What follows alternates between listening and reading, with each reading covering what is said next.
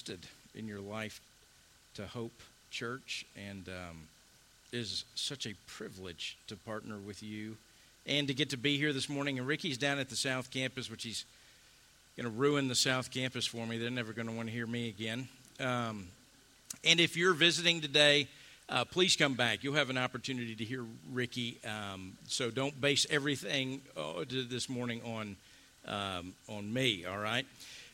Ricky Garner is a great man. He's a great pastor, and it is big shoes to stand up here and preach in his place. So I appreciate already the grace that you have shown me.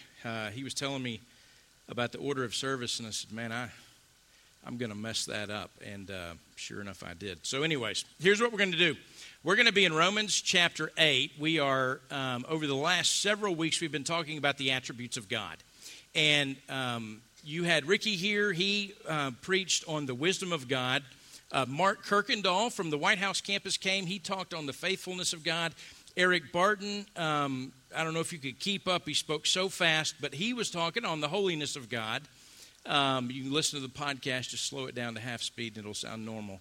And then this morning, what I want to talk about is I want to talk about the sovereignty of God from Romans chapter 8. And I want to begin this morning in Romans 8:28. And so if you've been in the church for a while or around Christianity or around Christian people, Romans 8:28 is this very familiar verse. In fact, it's this verse that oftentimes we don't even have to say the whole thing. We just say, somebody calls you and they're having a difficult time, and we say, which is Romans 8:28. We don't even have to say the rest of it, because what we mean is, listen, God's got this. God's going to work this out for good. And that's what we say. And we have verses like this that we pull out of Scripture. They're these verses that are anchors to us in difficult times in life and seasons. They're anchor verses for times of joy and times of praise. And they are fantastic verses. And what makes them even better is when we see them in the context where they live. And so that's what I want to do this morning. I want us to look at this very familiar verse, this very comforting verse, this anchor for so many of us. And I want to look at it in the context of where it lives in Scripture. And when you talk about Romans 8, it is actually, Paul writes this entire chapter to answer a question at the end of Romans chapter 7. And what happens in Romans chapter 7 is, the end of it is he's talking about not our Christian identity, but he's talking about the Christian experience. And the thing that he says there as he's struggling and he's wrestling, and he says, I do the things I don't want to do, and the things I do want to do, I don't find myself doing them. And then he cries out in verse 24, he says, wretched man that I am, who will deliver me? Who will save me? Same word. From this body of death. And then he writes Romans chapter 8 to answer the question, who will deliver me? Who will save me? And you know what? He begins in chapter 8, verse 1, and he says this, for there is therefore now no condemnation for those that are in Christ. And then he ends Romans 8 by saying, nothing can separate you from the love of God in Christ. The answer to who will save me, the answer is found in that little phrase, in Christ. And it begins with there's no condemnation and nothing will separate you. And everything in between is guided by and governed by those two bookmarks. So what he does in Romans chapter 8 is he begins to talk about, hey, listen, we walk in the Spirit, not in the flesh. And then in times in life, we experience this suffering, but suffering is something greater than just the simple circumstances we're going through. Suffering is something that God is forging a likeness of his Son into our life. He says it in verse 18 of chapter 8. I don't have it on the screen, but it says this. It says, for I consider that the sufferings of this present time are not worth comparing with the glory that is to be revealed in us And then he'll end this paragraph, this section on suffering, by saying this. In verse 28, and we know that for those who love God, all things work together for good, for those who are called according to his purpose. For those whom he foreknew, he also predestined to be conformed to the image of his Son, in order that he might be the firstborn among many brothers. And those whom he predestined, he also called. And those whom he called, he also justified. And those whom he justified, he also glorified. In verse 28, when you see that phrase, you see it there at the end of verse 28, it says, according to his purpose.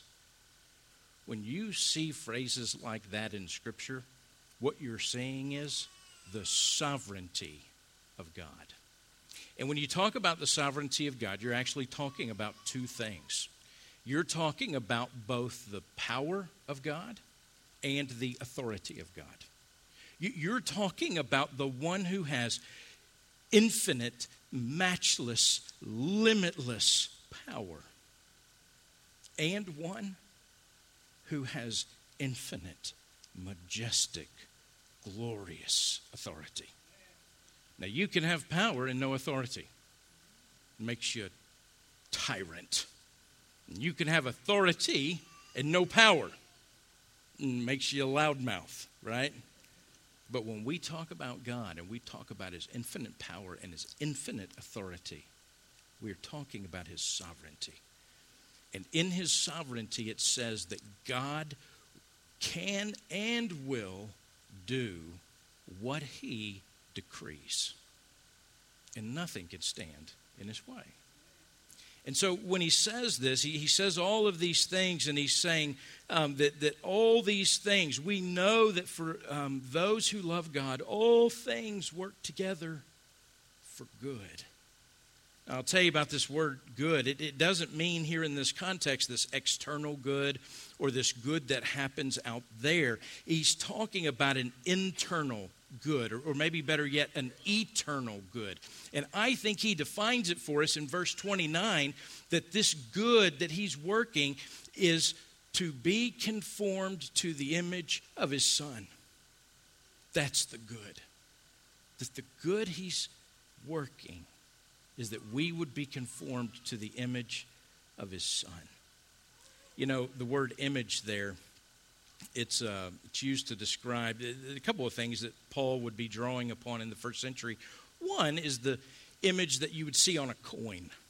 You know, where Jesus says, well, let's look at the coin. You know, they pull out and just, well, that belongs to Caesar, so give it back to Caesar. And the image on the coin that would be embossed on the coin, that's what gives it its value. So if we gave you a coin today and said, hey, it's worth $1 million, but it had my face on it, you wouldn't be able to buy anything with it, no matter what we said it was worth.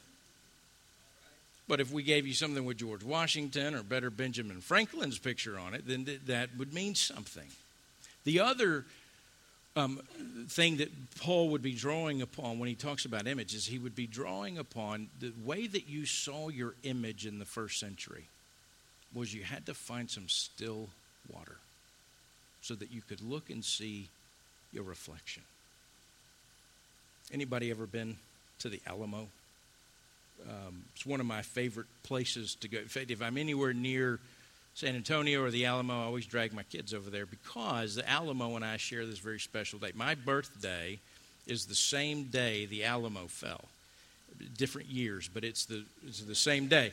So I always like it, and I've always been this buff, history buff on the Alamo. But if you go to the Alamo, and you missed it, everybody misses it, but there's all these things to read. I mean, everybody just goes and takes a picture and leaves. But go in and read all of the things that are there. And right at the entrance, there is a portrait, and then there's an inscription underneath the portrait. And this is what the inscription says. It says, James Butler Bonham. No picture of him exists.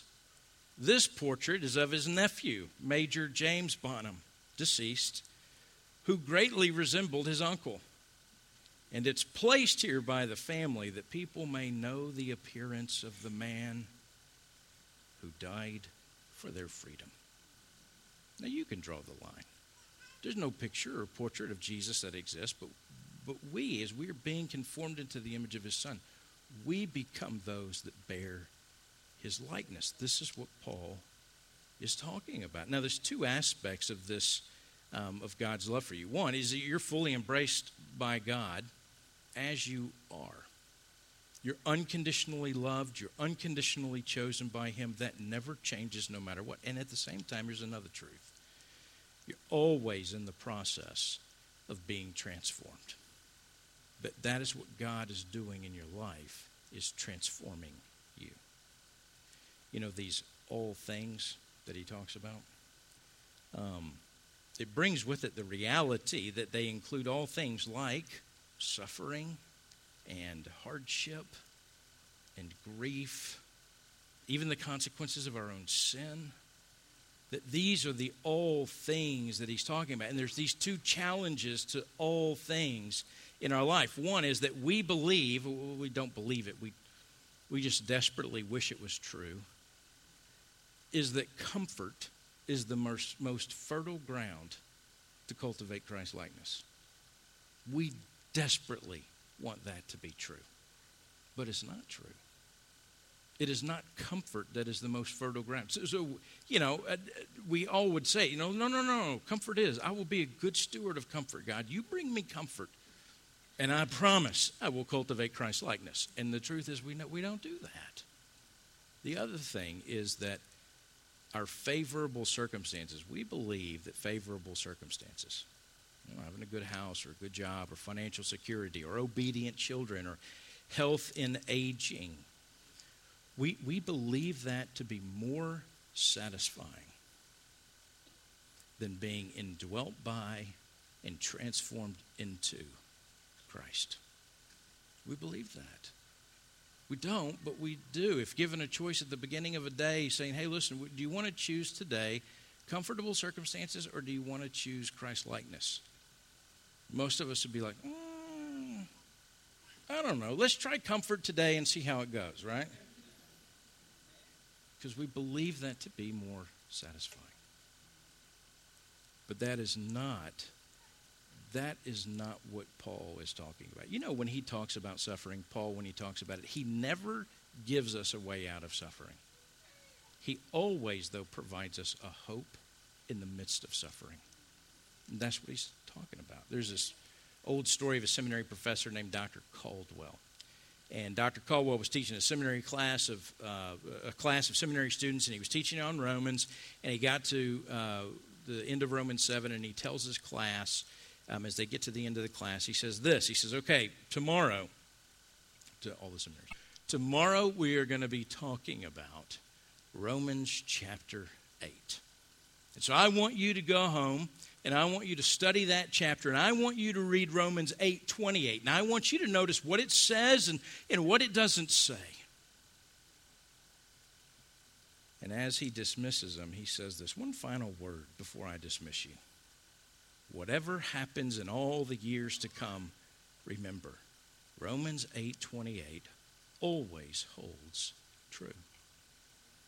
So he dismisses his class. Well, what happens is then Dr. Caldwell leaves the class.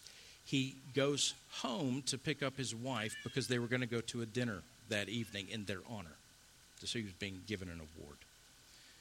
So he goes home after the class. He changes clothes. His wife's all dolled up. They get in the car. They're driving to the banquet, and their car meets a railroad track at the same time a train does. And she is killed instantly, and he is paralyzed permanently. So he's out for 4 months in recovery and comes back to the seminary.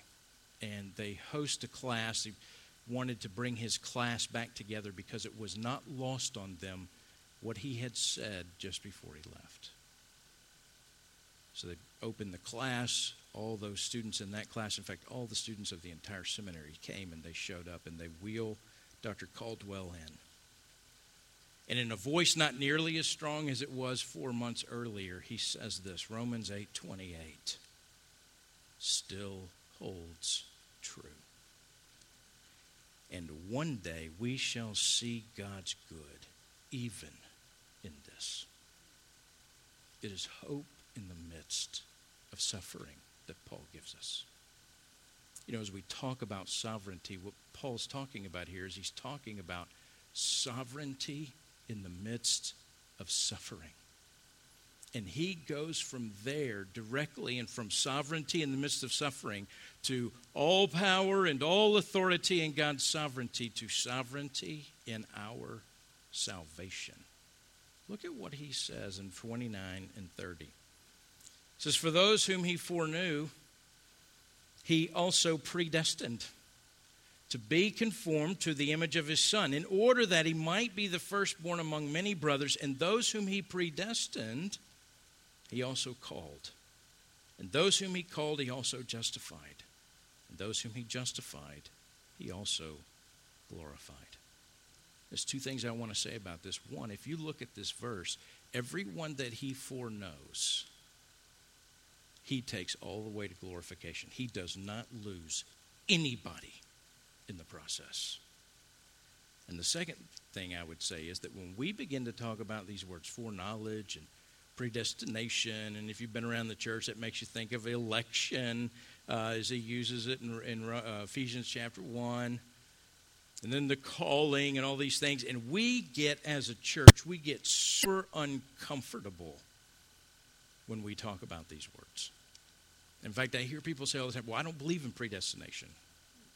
And I usually say, well, you can't not believe in it. What you believe about it, that we can discuss that. But as I'd say that, I would say that this way. I remember being in an English class one time, and we were looking at poetry. And what we were doing with poetry is we were taking the poem and we were, breaking it apart and looking at the rhyme and the meter and the words and the imagery and all of those things, and kind of pulling it all apart to look at the guts. And I always imagined, the poet, the author of the poem, barging into the classroom and yelling at us, "Stop! Quit doing that. That's not why I wrote the poem. I wrote the poem so that you would be affected deeply at the place of your soul." And we have to remember, these are not meant to be a puzzle for the mind, as one writer says. They're meant to be a pillow for our heart. So I'll tell you a little bit about what these words mean. When he talks about foreknowledge, he is not talking about looking down the corridor of time and seeing what it is that you'll do with Jesus and then predestining or electing you based on that. That is not what he talks about. The reason is this, and the reason is because the rest of the Bible tells us this about God. We do not have a God that discovers anything. We do not have a God that asks questions because he doesn't know the answer. We have a God who decrees things, not discovers them. We have a God that knows everything from beginning to end because he decreed it to be. And so when we talk about foreknowledge, we are talking about an intimate, covenantal knowledge, like he says to Jeremiah in Jeremiah 1:5. He says, I knew you before you were even in the womb. That's what he's saying. And then he says, those whom he foreknew, he predestined. Now we talk about this. An old theologian named J.I. Packer calls it this. He calls it an antinomy. And it's because we hear this and then it rises in us, this tension. You say, well, wait a minute. When we talk about election and we talk about predestination, we're talking about the sovereignty of God, and then we always feel in us, yeah, but what about the responsibility of man? What about the free will of man? And what J.I. Packer says, that the tension that we feel in that is called an antinomy. And that means there are two truths that are true, presented side by side, even though they seemingly are contradictory. They are both presented as true. Acts 17. God desires that all men everywhere repent. And so what do you do with it? Here's what I would suggest we do with it. We do with it the same thing the biblical writers do with it that are inspired by the Holy Spirit, who seem to write these two truths side by side all the time. And they feel no need to resolve the tension. In their finiteness, they don't feel the need to resolve an infinite tension that it turns out is no tension for God at all. They asked Charles Spurgeon, well, what do you do with these two things? How do you reconcile these two things? And he said, I feel no need to reconcile friends. And that's the way we ought to feel. You know, there's a story about this group of theologians, and they got to this issue of predestination and free will, and they had this just sharp disagreement. I mean, they just began arguing. And so finally they broke up into two camps.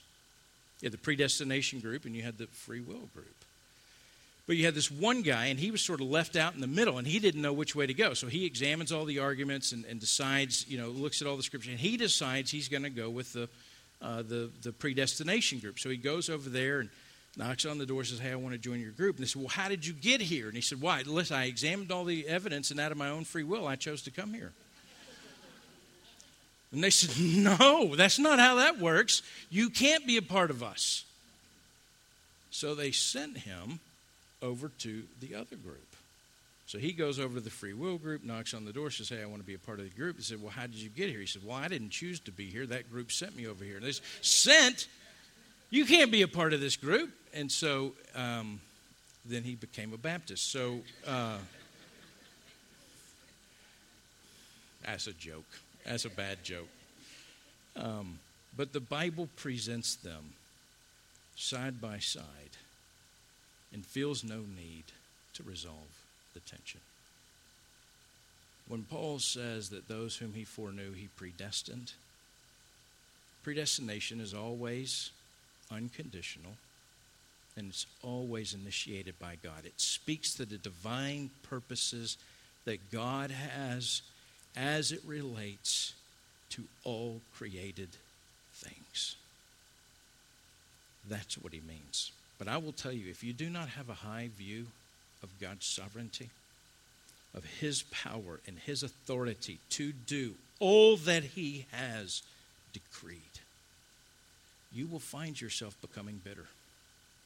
You'll find yourself unable to know his comfort. You'll find yourself very much struggling with resting in him.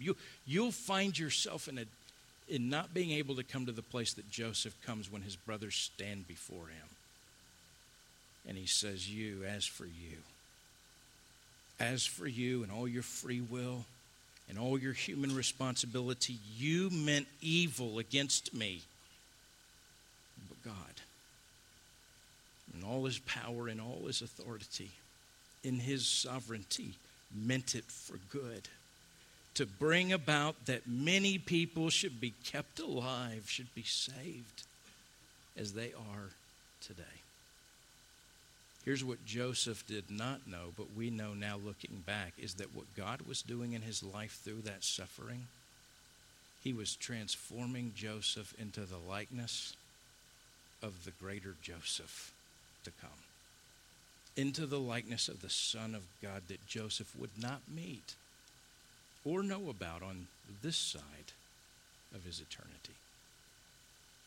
Because what God was doing in the life of his Son, what was meant for evil against him, God was doing for good, that many might be saved. Well, this is salvation in eternity past is what he's talking about. Now in verse 29, what Paul's going to do is he's going to move into salvation present and future, if you will. God's sovereignty and salvation present and future. And it means this, that when he says, and those whom he predestined, he also called, and those whom he called, he also justified, and those whom he justified, he also glorified. To be called. What that means is that God's grace has come before you. It has been previous to your experience. Some old theologians, they would call it prevenient grace, or they might call it an effectual call.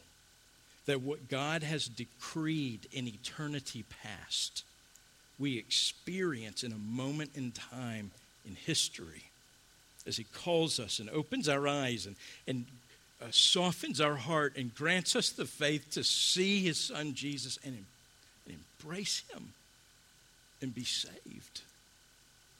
Thank you, Jesus is right. And that those whom he calls, he justifies. Now let me be very clear about this. That salvation in eternity past, what God has done in eternity past, that is not your salvation. Your salvation, you meet with what God has done in eternity past in a present moment when you are called.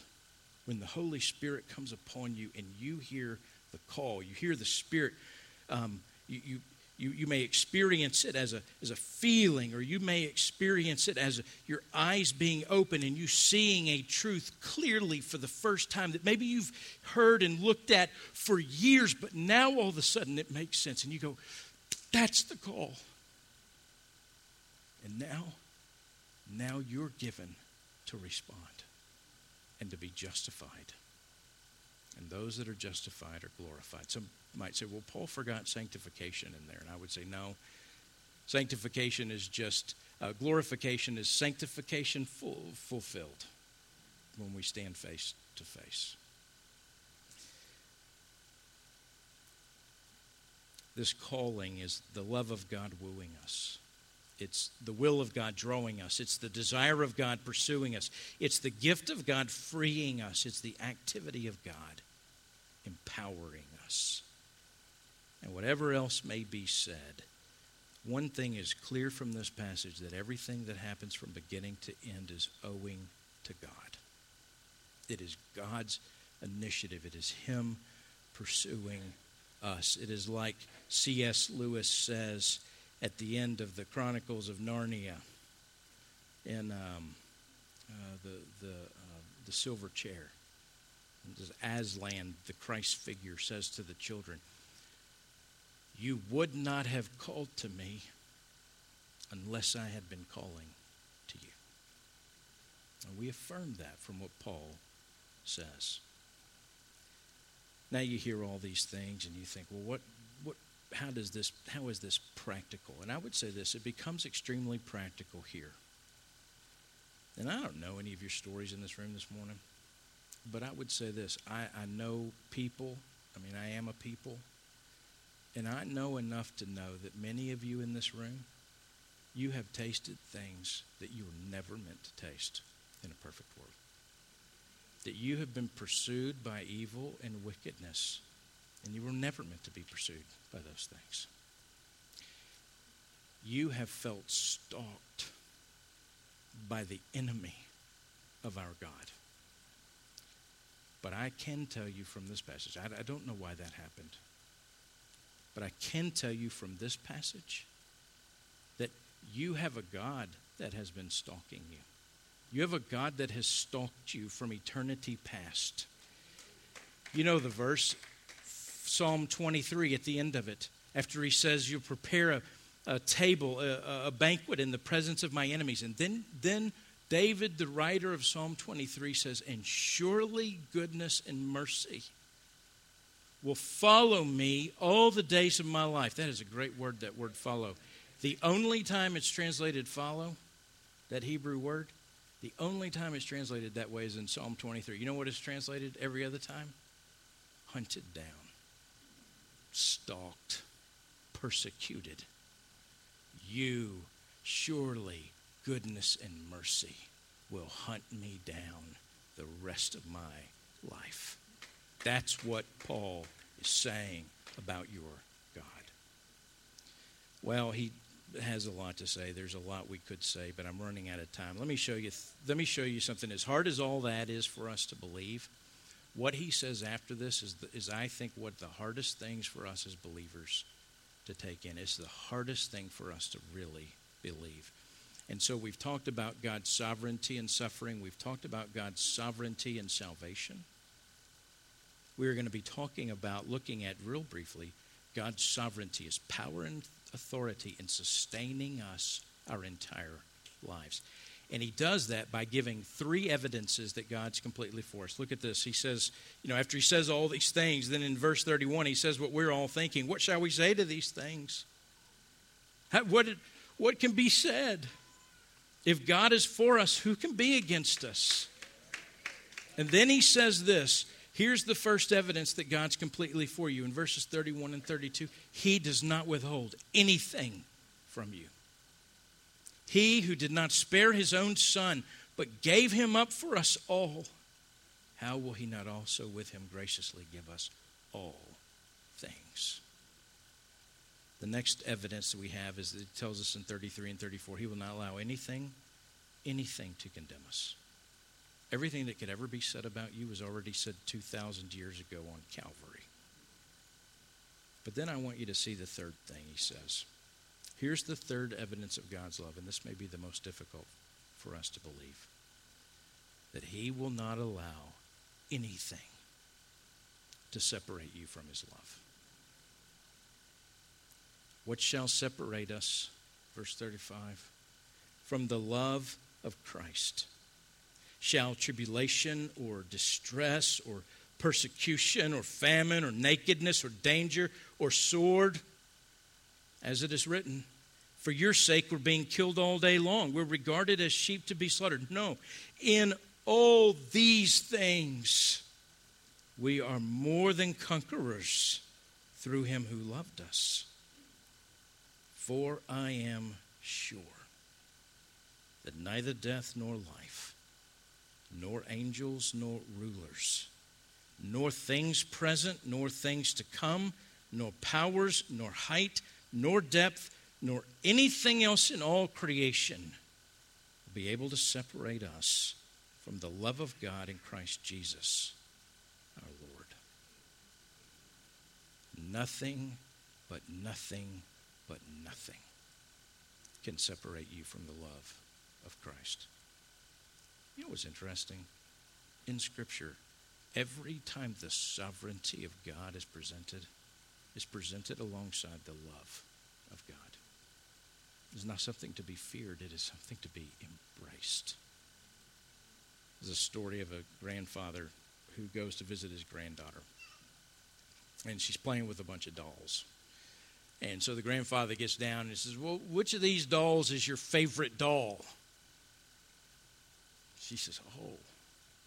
So she goes over to this little chest and she opens it up and she pulls out the most ragged little doll you've ever seen. It's got an eye that's missing. It's filthy, dirty, and its stuffing's coming out of it. And grandfather says, well, why is that your favorite doll? And she says, because if I didn't love this doll, nobody would. You were created to be loved by God in a way that no one else can love you. You were created with a vacuum in your soul that can only be filled by the love of God. And what Paul says is nothing will separate you from it. There are some implications of this. One is that God's love cannot be gauged by what happens to us. The things that happen to us are not the evidence of God's love. You know what the evidence of God's love is? It's the cross. It is not the things that happen to us. It is the things that his Son endured on our behalf. That's the evidence of God's love for us. And what that means is that your obedience, whether it is your perfect obedience or your filthy disobedience, cannot in any way affect God's love for you. Nothing can separate you from the love of God. You know, we're going to take communion now.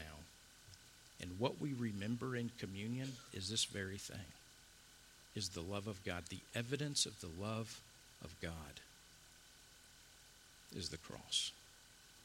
In fact, John will say it this way in his letter to the churches. He says this, God is love. And in this, the love of God was manifested among us. It was made visible among us that God sent his only Son into the world so that we might live through him. And then he says, in this is love.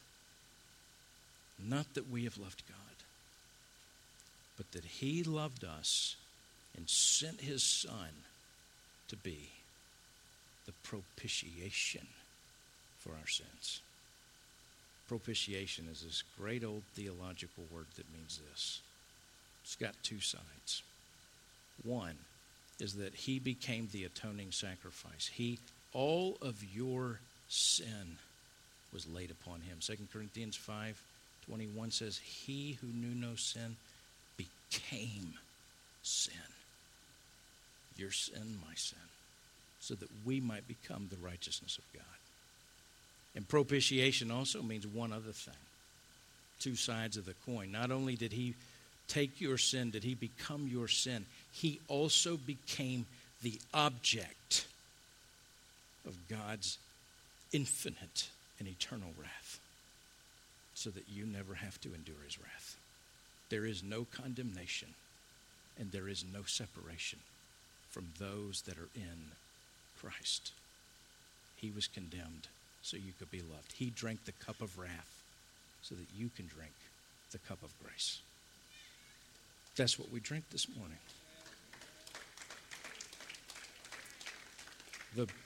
We remember the body and the blood of Christ, that God became man and dwelt among us and died for our sins, and that by his shed blood, sins are covered and forgiven.